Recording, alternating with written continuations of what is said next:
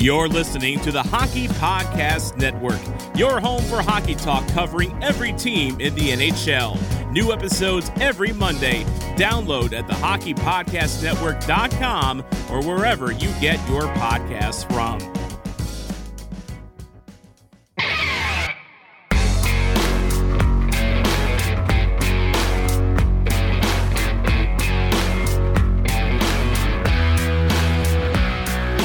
Hello and welcome to episode number 1 of the Life After Hockey podcast on the Hockey Podcast Network.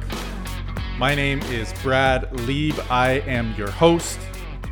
I am a former professional hockey player turned rookie podcaster. And before we get started, I want to give a shout out to the Hockey Podcast Network. Find them online, thehockeypodcastnetwork.com. Find them on Twitter at HockeyPodNet. And want to give a shout out to the partners and co-founders, Isha Jerome and Dylan Kaiser. These two gentlemen from back in the woods of Vancouver Island, BC, over the past year have created this Hockey Podcast Network that includes every single NHL market, plus some one-off specialty shows like this one. And keep in mind, these guys created this in the midst of a global pandemic and an NHL shutdown. And these guys are just getting started. And I am grateful to be a part of it and thank Isha and Dylan for their support and the opportunity. Keep going, guys. You guys are doing amazing. And looking forward to many good things this season. And I'd also like to add, so not only are these two gentlemen co-founders, they're also podcasters themselves. So check out Isha's contribution called the Soda Pod that caters to the Minnesota Wild market. And check out Dylan's podcast called the Stick Hungry Podcast that caters to the San Jose Sharks market. And Dylan also has Kyle McLaren on as a co-host, former Shark. They got some pretty cool, entertaining shows. Check them out. So why a podcast? Why the Life After Hockey podcast? Well, I'm in my life after hockey, and I'll get to that in a moment. This actually started back at the beginning of 2020. I was a guest on a podcast. I was a guest on Tales with TR. Terry Ryan, former first-round draft pick, Montreal Canadian, an author who just actually launched his second book, Fights, Film, and Folklore, forwarded by Ken Reed. And Terry's an amazing, if you haven't checked out his podcast and you like stories, Terry's an amazing storyteller, and he has a lot of them.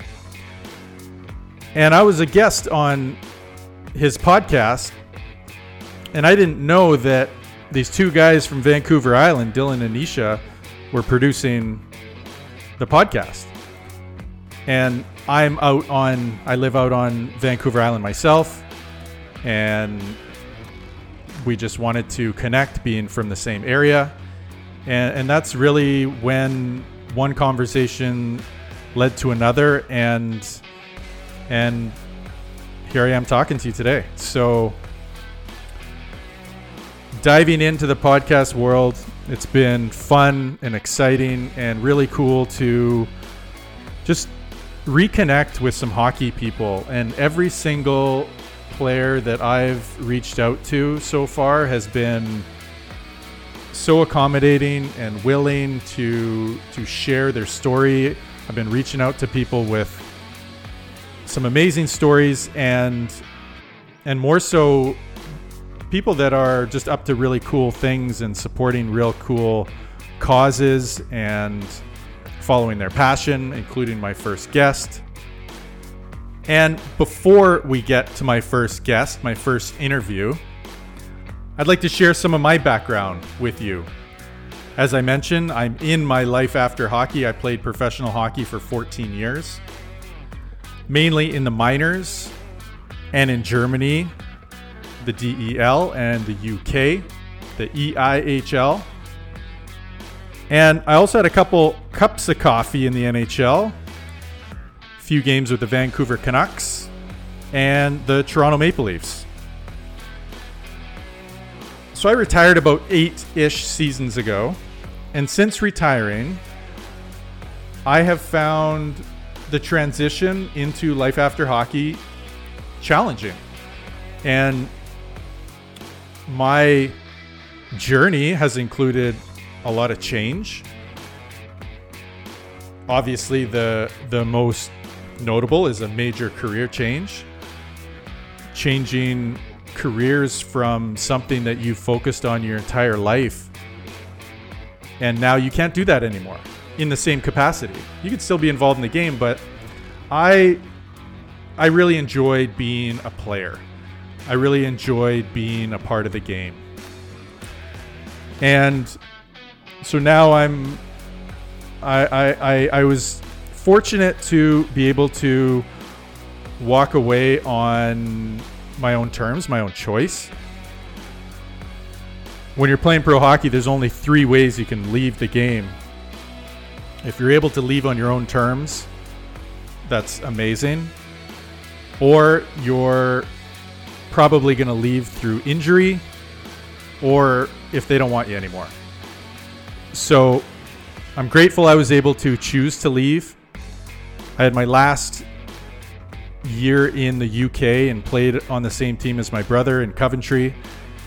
And it was great to be able to finish my career playing with him and even finish playing right up until our last game, playing on the same line. And we knew it was our last game and had a really fun game. We both scored in that game, and it was just a very cool way to finish the career. So I retired in 2013.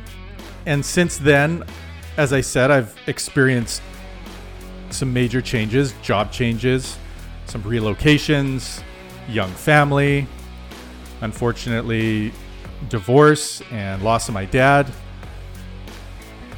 And that all led to a lot of personal development and eventually led me to the world of personal coaching. And now I'm a certified personal coach with the ICF and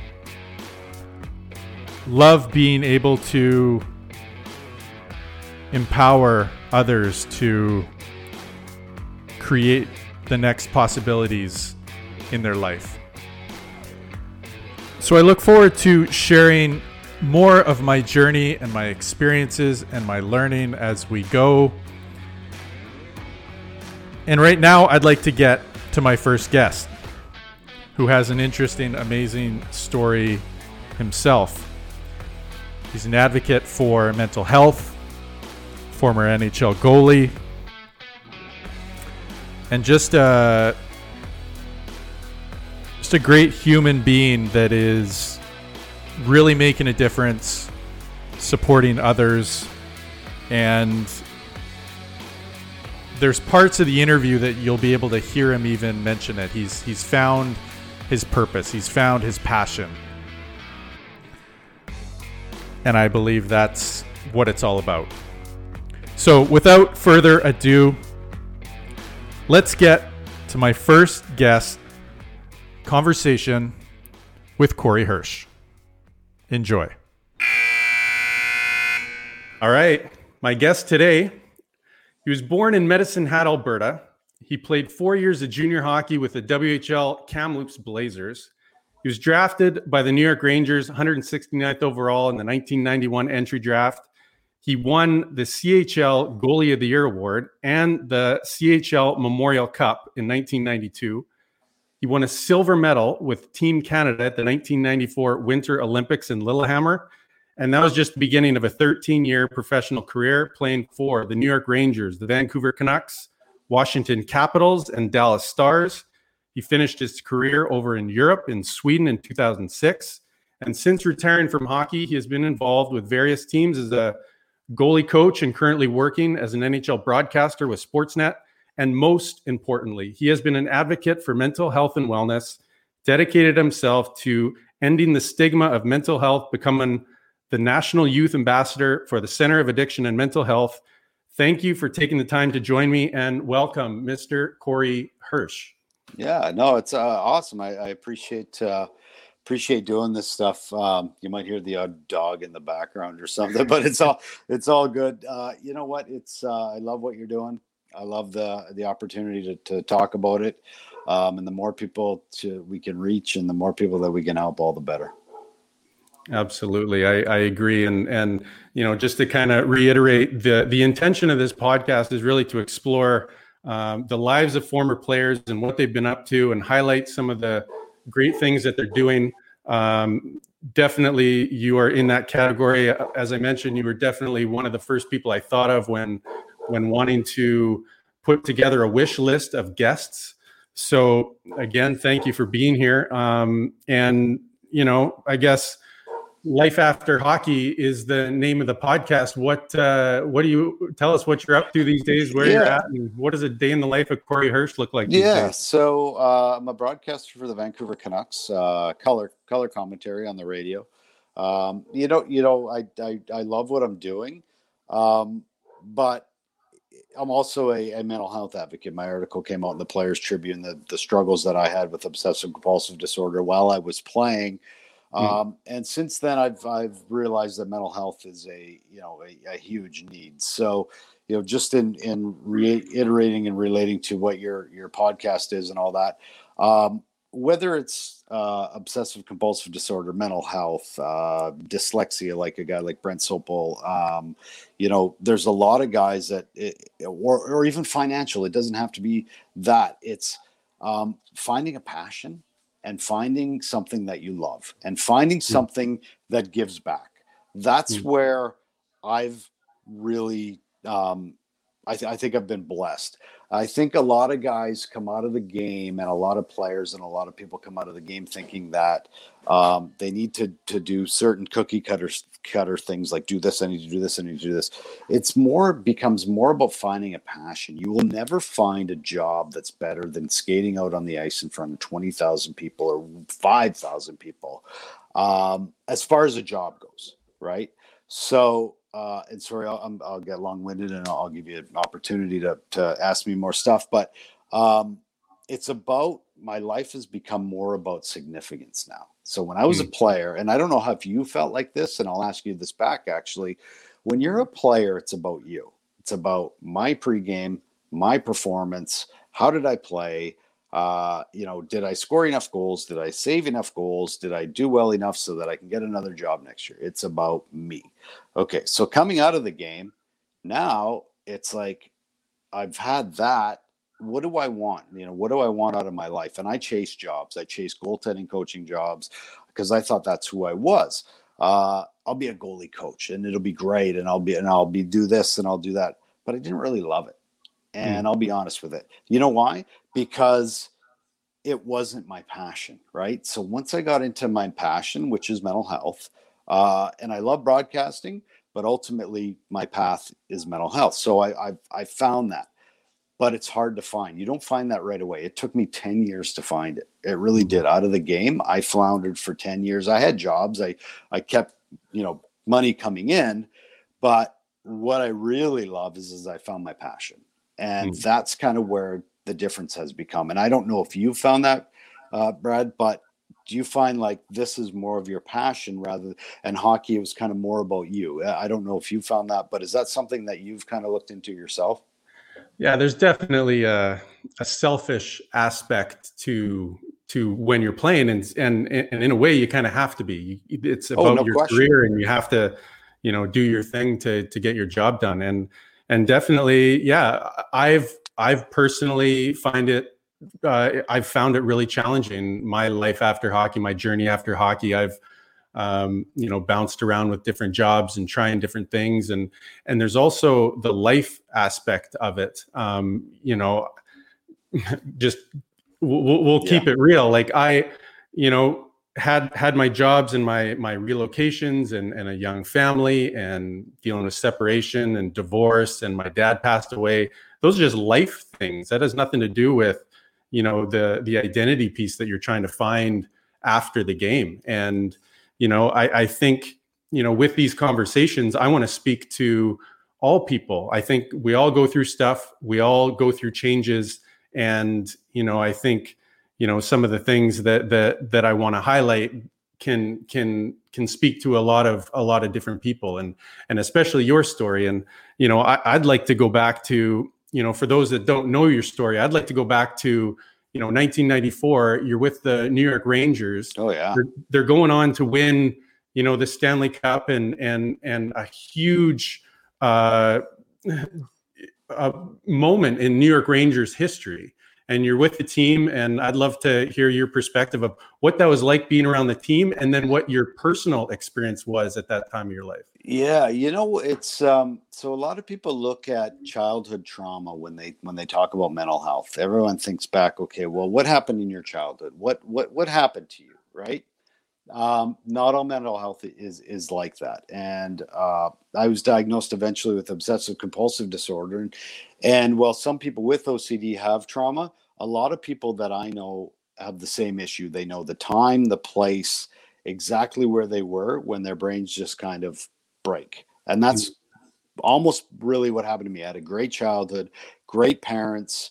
Nothing was perfect, but I had nothing, no sexual abuse, no physical abuse, no emotional abuse. Like there was nothing that would say this person was susceptible to a mental health issue, right? Sometimes a lot of times you can foreshadow that. So my point in all of that is that I'm on the run with the New York Rangers. I just finished won a silver medal at the Olympics. And was on a run with the New York Rangers, and it'd been 54 years, right? And I'm the black ace. I'm the third goaltender, so I'm not even really playing. When I'm out with some friends one night, and something in my brain just kind of breaks. I get these ridiculous, dark thoughts. I don't even know why they're there, and I can't stop them. They just keep repeating, and I'm trying to figure them out. Long story short. Panic attacks, tsunami waves of panic attacks, like beyond what you can even imagine, to the point where I made an attempt at my own life. From there on that point, because of the stigma and trying to play in the National Hockey League, I thought mental illness meant mentally weak. I thought nobody would want me. So I just hid it. I hid everything. When in actual fact, if I'd have gone to get help the next day, it would have been the greatest thing I'd ever done, because I struggled for 3 years. Waking up every day, panic attacks, to the point where, it was debilitating.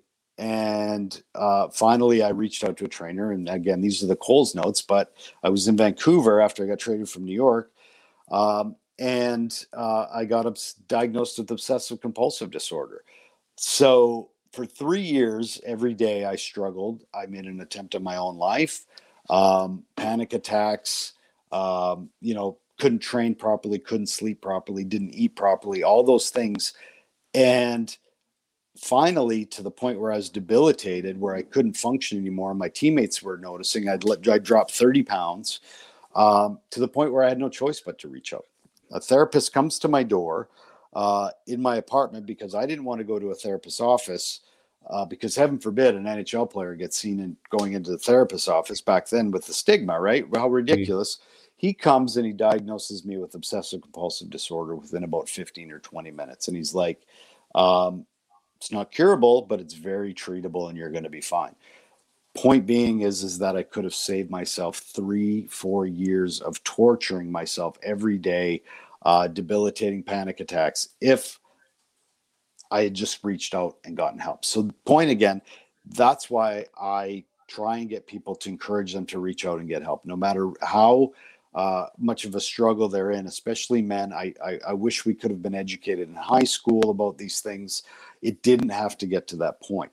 So point being, I was with the New York Rangers at the time. They'd won the Stanley Cup. I had tried to just stay out of the way. I had an Olympic silver medal within 4 months, and I drank out of the Stanley Cup. I didn't have to get my name on the Stanley Cup because I was a third goalie, but I had fulfilled the childhood dream. You couldn't tell me how great my life was, because it didn't matter, because my mental health was not there and I was really struggling. Point being, to be able to reach out and get help is what I advocate for now. And to get past that stigma that mental illness means mental weakness, because it absolutely does not. And Robin Lehner, who is a goaltender now, just signed a 5-year deal with Las Vegas, $25 million after coming out with bipolar and addiction, has blown the doors off of that stigma. So again, long-winded, but this is the platform I have, and this is what I love to use it for. I love all that. I mean, I want to use this platform as a way to share and to educate and for us all to learn. Could you speak to like obsessive compulsive disorder for those of us that don't know what that is or what to watch for, and even, to have some grace if we come across other people that are maybe have that going on? Is there any information that you can? No, absolutely, because the symptoms are all the same. So I'll give you an example. So most people think obsessive compulsive disorder is people that wash their hands obsessively, or they're organized, or they're overly neat, right? I did everything in my head, so you wouldn't be able to see it. Everything was done in my head, like all the thinking, all the compulsions, everything was done in my head. So when my article came out, I think that's what blew the doors off, is because the typical stigma to obsessive compulsive disorder was people that overly wash their hands and overly clean and overly neat. There's so many facets to OCD that it's tough to explain, but I'll explain to you what it's like for me. And this isn't my type of OCD, but I'll explain in the best way, because we've all had this thought. So you're driving down the road, there's traffic coming one way, you're going the other way, right? And you have that impulsive thought, what if I swerve my car into the other lane, right? Well, I'm going to hit another car, I'm going to get an accident, I might kill some people, right? A normal brain goes, oh, that was a stupid thought. And you go on with your day and you go home. An obsessive compulsive brain like mine would be like, why did I have that thought? Does that mean I want to hurt myself? Does that mean I want to hurt others? Oh my God, I'm going to just go home and never drive my car again, right? Because I don't want that to happen. That's an obsessive compulsive brain. Whereas a normal brain would go, oh, that was a ridiculous thought. Why did I even think that? And they would just forget about it and go on with their day. Point being is that with obsessive compulsive disorder, they're like a lot of other mental health issues. There's withdrawal from friends and family. You'll notice somebody withdraw, whether it's depression, anxiety, OCD, bipolar, whatever it is, they'll start to withdraw from friends. They'll start to make unexcused absences for things. They'll lie about why they were late. They'll lie about why they missed a meeting. I was missing meetings. I was late for practice. I was the first guy off the ice, last guy on, when the year before I was the first guy on, last guy off, right? Like, so there's a change in habits, oversleeping, undereating, overeating. And then the big one, substance abuse, right? Alcohol, drugs, self-medicating. Those are all things to look for. And I tell people the biggest thing to look for in your kids is look for them withdrawing, because that's the first thing they'll do. They'll withdraw from their friends, their family, because they'll be trying to hide something, right? You don't go from being normally social and socially active to withdrawing from everybody. Something is wrong, right? We used to always go, well, you've played with guys too that probably overdrank too much, and you're like, geez, that guy's drinking a lot or whatever. I played with lots of those guys, and you're just like, nah, that's who they are. But guess what? They're struggling. That's why they're drinking. There's something going on. Whether they reach out to get the help is up to them. But being an ear to listen is the best thing you can do for somebody. I want to, continue to keep it real on this podcast as much as I can. And, you mentioned drinking. I was one of those guys. I drank a lot, and looking back, preaching to the choir, man. Looking back on it, there's a certain time in my career that there was a lot of change in one summer. I was rehabbing a knee injury. My girlfriend at the time got unexpectedly pregnant. My mom was sick and in and out of the hospital, and she ended up passing away. And then I ended up getting traded on the day of her funeral. And I was a 23-year-old guy, trying to navigate like, now what do I do? And then I even reference, if you go look at my stats, the next year after that, all that happened in the summer, I had the most penalty minutes I've ever had. And I was right. I ended up in St. John's, Newfoundland, which is a little bit of a drinking culture. And it was easy to kind of, hide that, because you go out for beers, you go take a couple penalties, and, that's hockey. So, the awareness and like you're saying, like the changes in behavior, I think are very key. You also mentioned, just about, I want to get back to even the stigma of it. So like back when you were with the Canucks, I looked up something. I heard you talking about a meeting that you would have had with the team. And there was one game that I think you guys were on the road, and something was happening, and you said that you couldn't play. And just speak to, maybe that meeting, how that came about, and maybe the response of your teammates at that time. Yeah. So that was really the catalyst to me finally getting help. That was to the point where I had hidden for so long, and eventually mental health is like having a broken leg, right? You can't walk around for 3 years with a broken leg and pretend that it didn't happen. Right? It's mental health is the same way. Like, eventually you got to get it fixed, right? Your body's going to go, hey, I can't do this anymore. And that's kind of what happened that day. So we were in New Jersey at a morning skate, and that was the point where I had lost like 30 pounds again, and talk about withdrawing from my teammates, not sleeping, not eating. My teammates are all looking at me like, what's wrong? Something's up. They were starting to wonder what was up. And I was to the point where, okay, like, I got to get help, or I just got to end this, because I can't live this way anymore. So that morning, I had so much anxiety that I started having a thing called depersonalization. And it's like you're having an out of body experience. It's like your brain is just like overloaded. It's done. Like, it's gone. It's done. You've got so much anxiety. I couldn't see pucks, and I was like, I can't do this anymore. I got to get some help. And so I went up to the coach, and I said, I can't play. I can't do this to my teammates anymore. And at that point, I'm a shell of a human being. I'm debilitated. Like, I'm not even really. So we call an emergency meeting. I'm in the corner of the locker room. It was the most embarrassing moment of my life. I've got 19 other NHL players around me. I feel like I'm ashamed. I'm embarrassed. I feel like less of a man than everybody else. And the coach says, look, you know what? Something's going on with Hershey. We're not going to say anything. We're going to get him some help. And, the other goalie's starting. So at that moment in time, I was like, I just threw my NHL career away. Right. And that was that moment. And I got on the bus, and as my teammates walked by me, they still didn't understand, because I wasn't being forthright with what was going on. Right. And I don't blame them for not understanding. So half of them, or a third of them, I would say, were, thought I was a bad guy. A third of them probably were neutral and just worried about themselves. And then a third of them really actually were very concerned for me. So anyways, I got back. That's when I got back to Vancouver. I talked to a trainer called a therapist to come see me to try and help me and figure out what was going on. And that was the catalyst to being diagnosed with obsessive compulsive disorder. So none of that had to happen, right? Like none of that had to happen if I just reached out initially and asked for some help.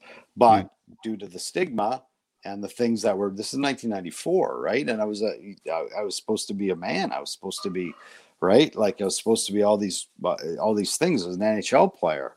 You didn't reach out for help, and I didn't want to throw my NHL career away. So, but where did that get me, right? Like where did that get me? Not getting help. It just caused more and more problems. So that was kind of that day. But I look at that day and I'm thankful now, because it brought me to today, right? So I look at the NHL and all in the Olympics or whatever, and I'm like, that was a catalyst to do what I'm doing today.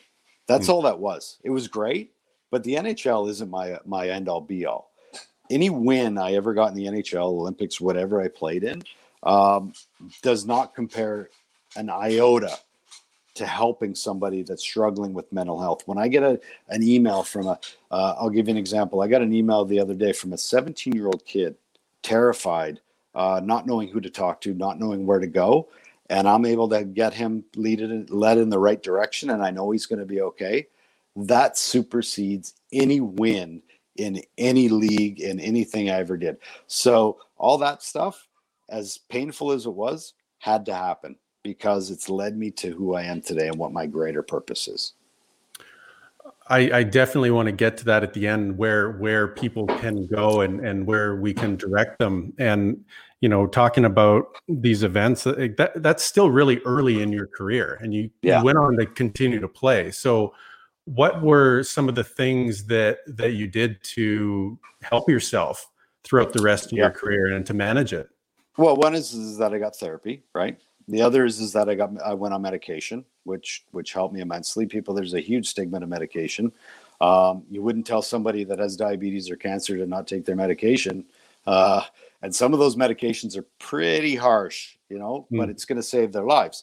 Well, I went on medication for my brain, and that helped me get through, you know, and then therapy, a therapy called CBT, and different therapies and different therapists and stuff. But and I'll get a little bit into medication right here because I talk about this stuff too as well.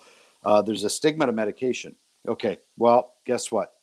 Medication saved my life. So let's say on this side, you know, here's the medication. Here's the other side. I wouldn't be here today without medication. So you tell me what's worse, right, for people. And would you ever tell people that the medication don't take that? You know, it makes you weak. It makes you this. Well, I'm not any stronger, Dad. So take the goddamn medication, right? Like it helps me. It helps me be a better person. It helps me manage my symptoms. And again, you would never tell anybody else to not take their cancer medication or their diabetes or their heart medication. So our brains are physical, you know, but they have to be perfect. No, they're not perfect, right? We're physical beings. After that, I will be. It took me 10 years to find somebody that can help me. And that's what I try and help people with today, is to lessen that time frame for them, right? It doesn't need to be 10 years for someone. So I got diagnosed, but then it was 10 years before I finally found someone that could truly help me with OCD. And once I got that, it's been great. And, you know, I take medication today. I have a great life. I'm finding my passion, my purpose. But it's those things. It's learning the tools from therapy. It's medication. It's reading things. It's from people around you, learning things from other people, and not being afraid to open up and ask questions, because we're all human beings, and we learn from each other, right? I can't go build a house on my own. I have no idea. But you know what? I can go ask a carpenter, and I can learn, and I can work with them. So why wouldn't I do that for my brain? Why wouldn't I find someone that knows how to deal with it and how to give me the tools, and I can talk to them and I can become better at that? Because on my own, I don't have those answers. So, you know, learning from other people, medication, therapy, those are the things that keep me grounded and keep me level.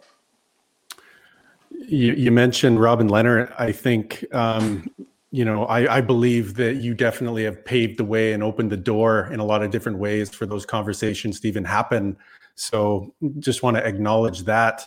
And do you notice anything if you're, you know, talking with people around the league or players, how the conversation has changed since 94 to now? Yeah, it's changed a lot. And you know what? And there's guys before me too, though. Like I give a lot of credit to Sheldon Kennedy. This is a guy in like 98, 99-ish, 97. That was an NHL player when it was taboo to talk about sexual abuse, especially for a male, right? And this is a guy that came out and blew the doors off of that when nobody else would speak about it at all. And Sheldon's a friend of mine, and Sheldon said something to me a few weeks back, and he said, you know, the incident happens. You can't change that. He can't change the sexual abuse. What it becomes after that is mental health.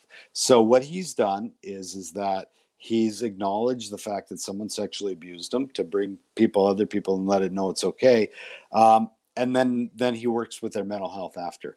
Point being is that there's people before me that did incredible. Clint Malarchuk, Theo Fleury, Claire Hughes. People started talking about it, and it made it a safe place for me to come out with my stuff.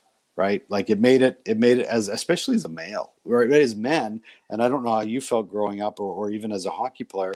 We were taught, like, don't talk about your stuff, like suck it up and be a man, and don't hold your girlfriend's hand in public, right? Like it was those little, like, just those little stupid things that, and yes, privacy is one thing, but as men, it's okay to talk about your shit. It's okay to talk about your stuff, right? It's like, how do we learn? We learn from each other. So, my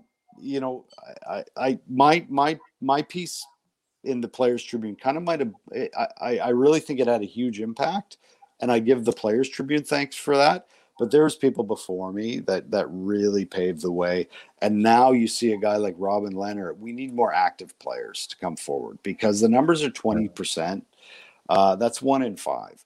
There's 20 players on every National Hockey League team. That means 3 or 4 guys statistically have a mental illness that is treatable, but they're not coming forward because of the stigma, right? So we're still not there. But a guy like Robin Lehner, hopefully he's blown the doors off of that as well with his play.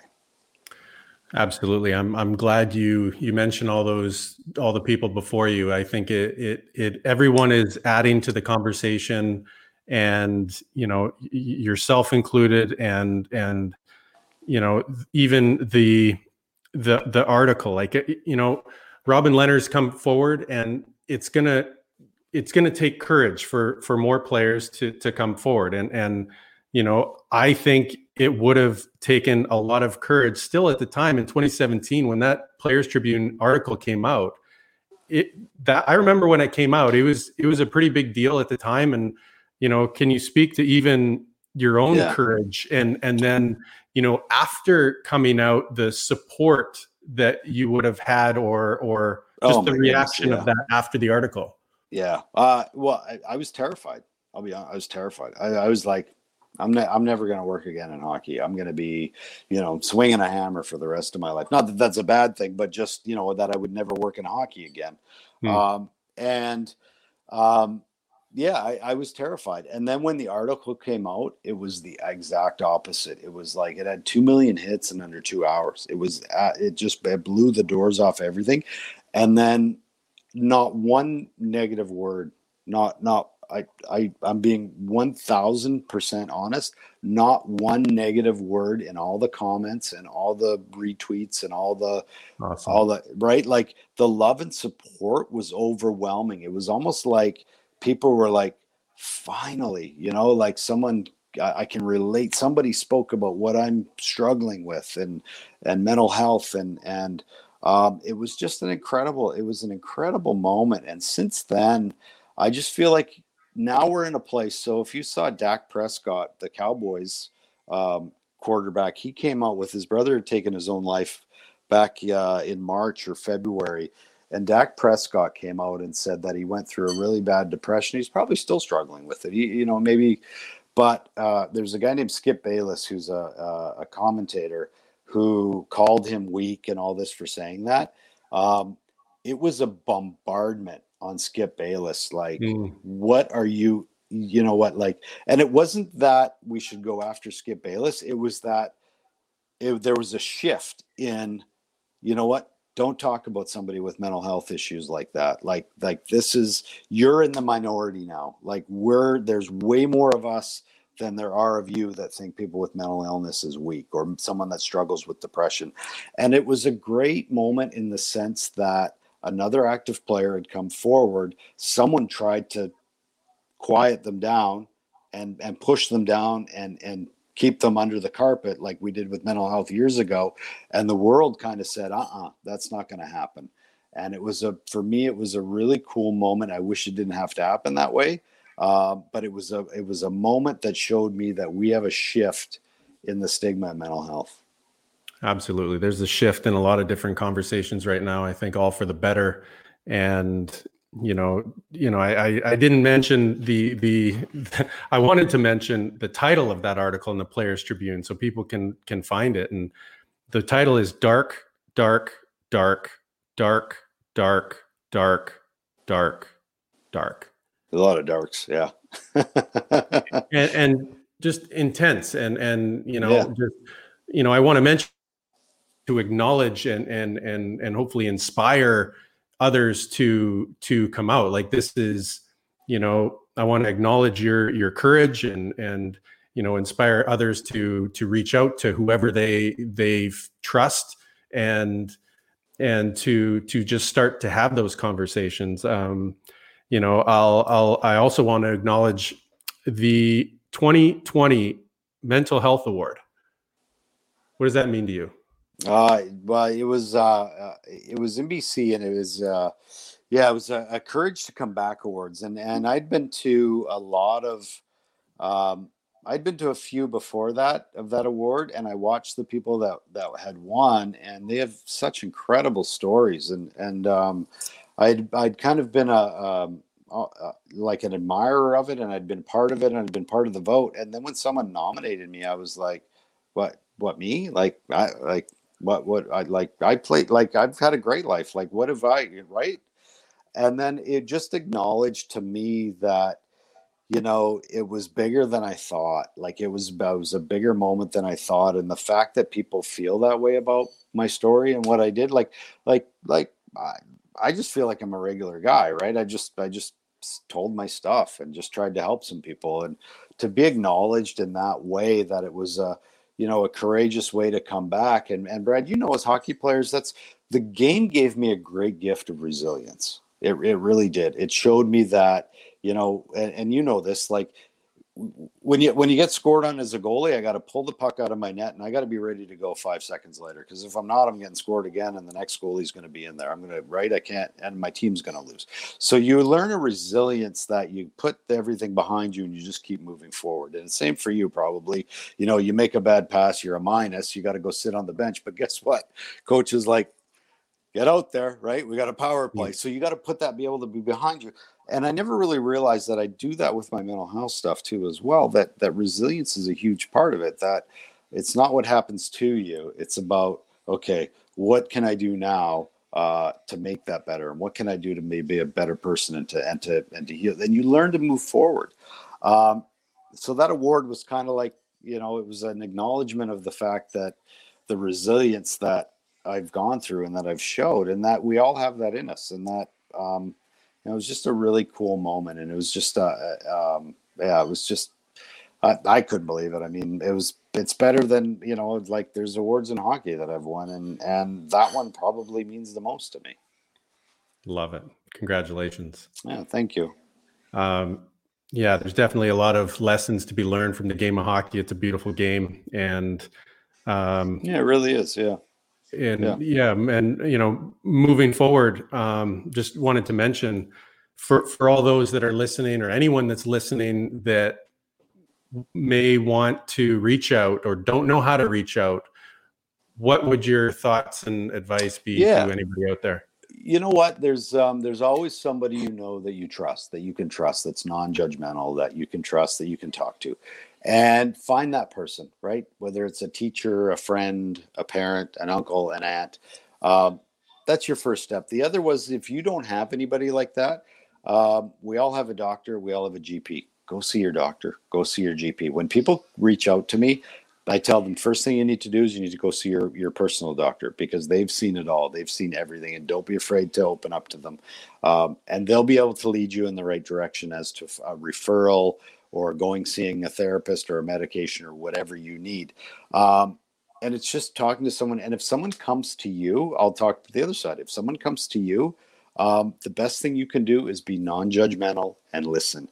And I'll give you an example. Telling somebody how great their life is when they're struggling with mental health isn't going to help them. It's going to make them feel worse, right? Mm-hmm. So I had an Olympic medal on a run with the New York Rangers towards the Stanley Cup. You couldn't tell me how great my life is. 2 weeks later, I ended up, trying to take my own life. You couldn't tell me. And the only thing that telling me how great my life was would have made me feel even worse about what I was thinking. And I had no control over really my brain. I hadn't had therapy. I hadn't had any medication. So be non-judgmental be non-judgmental, listen, encourage that help is available, get the person to see their GP.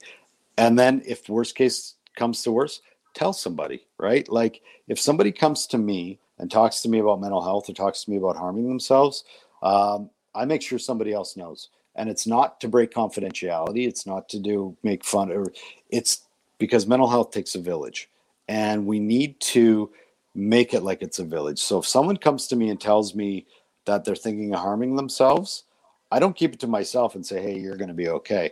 I tell somebody else that understands, and then we get the person the help they need. And then we move forward from there, right? And those are probably the best things I can say for anybody, if anybody's struggling with mental health or someone comes to you with mental health. Love it. Love it. Thank you for that. I did actually check out your Instagram right before this. And one of your latest posts was, how you did end up with your gold medal in the end. And I just love that picture of your family. Thank you. Yeah. And that really is what it's about. And love that you're doing what you're doing and supporting the cause and continue to be courageous and just acknowledge everything that you're doing. Last question for you. Last week here in Canada was, at the time of this recording, was Orange Shirt Day in Canada. Oh, yeah. And so Orange Shirt Day, for those that don't know, is to remember and honor those children that were taken from their homes and put in residential schools, Indigenous children. And you had a mask when you played with the Vancouver Canucks that was a Haida-inspired artwork. I love that design. What was the story behind that mask? You know what? It's I had just playing in Vancouver, and it's such a big Indigenous community. And then the guy who made the mask, we were trying to think of something to do, and then it's such a big part that it's like it was great to be able to represent just, the Orca Bay whale was part of it. And if you've spent time in Vancouver and you've spent time with the Canucks, like the Indigenous community, just live and die with the Canucks. Like it's so inspirational. We've had Gino Ojic, and then this year we had Michael Furland, who was there. And it's just a huge support. So all part of that was just kind of giving back to the community and then thanking that community for being such a big part of Vancouver. And it really is a great city. It's a great organization. And we do a lot with those communities, and we need to do more. We really do. The suicide rates in those communities is off the charts. And it needs to change, right? It really does. And we need to find a way to get to those kids and to get to those people and just,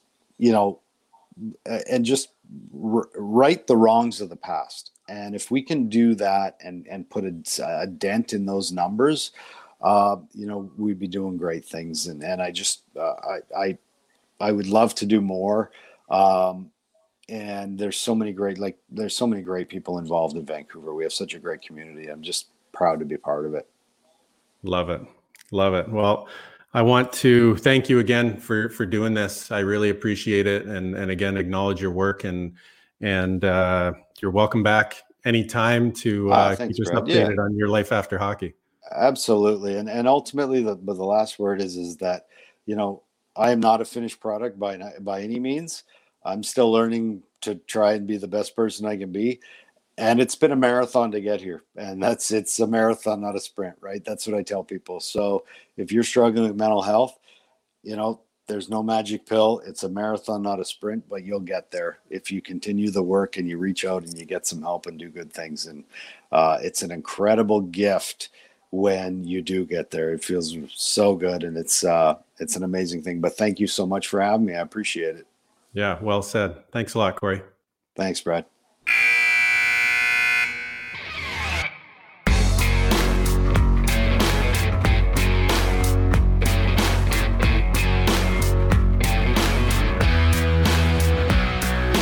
What a great conversation. Thank you for taking the time, Corey. That was insightful and informative. And what I liked about it with all the work that he has done in the mental health space, he was also mindful to mention those that came before him. Sheldon Kennedy, Theo Fleury, Clint Malarchuk, Clara Hughes, all can be acknowledged for the work and courage that they've had along their journeys. And a couple things that stuck out to me with that interview, just the moment, he could go back to the moment where his mind broke. And I didn't even realize that that could happen. And obviously don't know what that experience would be like. As much as it was insightful, informative for me to learn about that, to even know that can happen.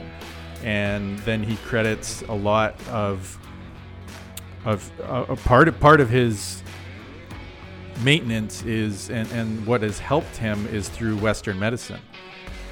And the other thing that stuck out was he said he could have saved 3 years of torture if he would have reached out sooner.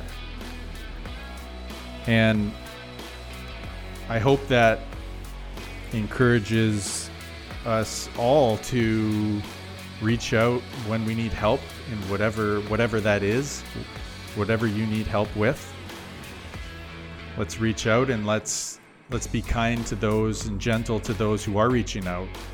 Non-judgmental, listening, encouraging, and just another last acknowledgement for Corey and for all the work that he's done. So if you want to follow Corey and his work, go to CoreyHirsch.com. He's also on Twitter at Corey Hirsch and on Instagram, Corey Hirsch 72 on Instagram. And that's where you'll find, go check out that picture of his gold medal family. It's a cool little post. That concludes episode 1 of the Life After Hockey podcast. Thank you to my guest, Corey Hirsch. Thank you to the Hockey Podcast Network. And thank you to you, the listener, for being here. You're awesome. You got this. Keep going and enjoy your life. See you next time. I think that went very well.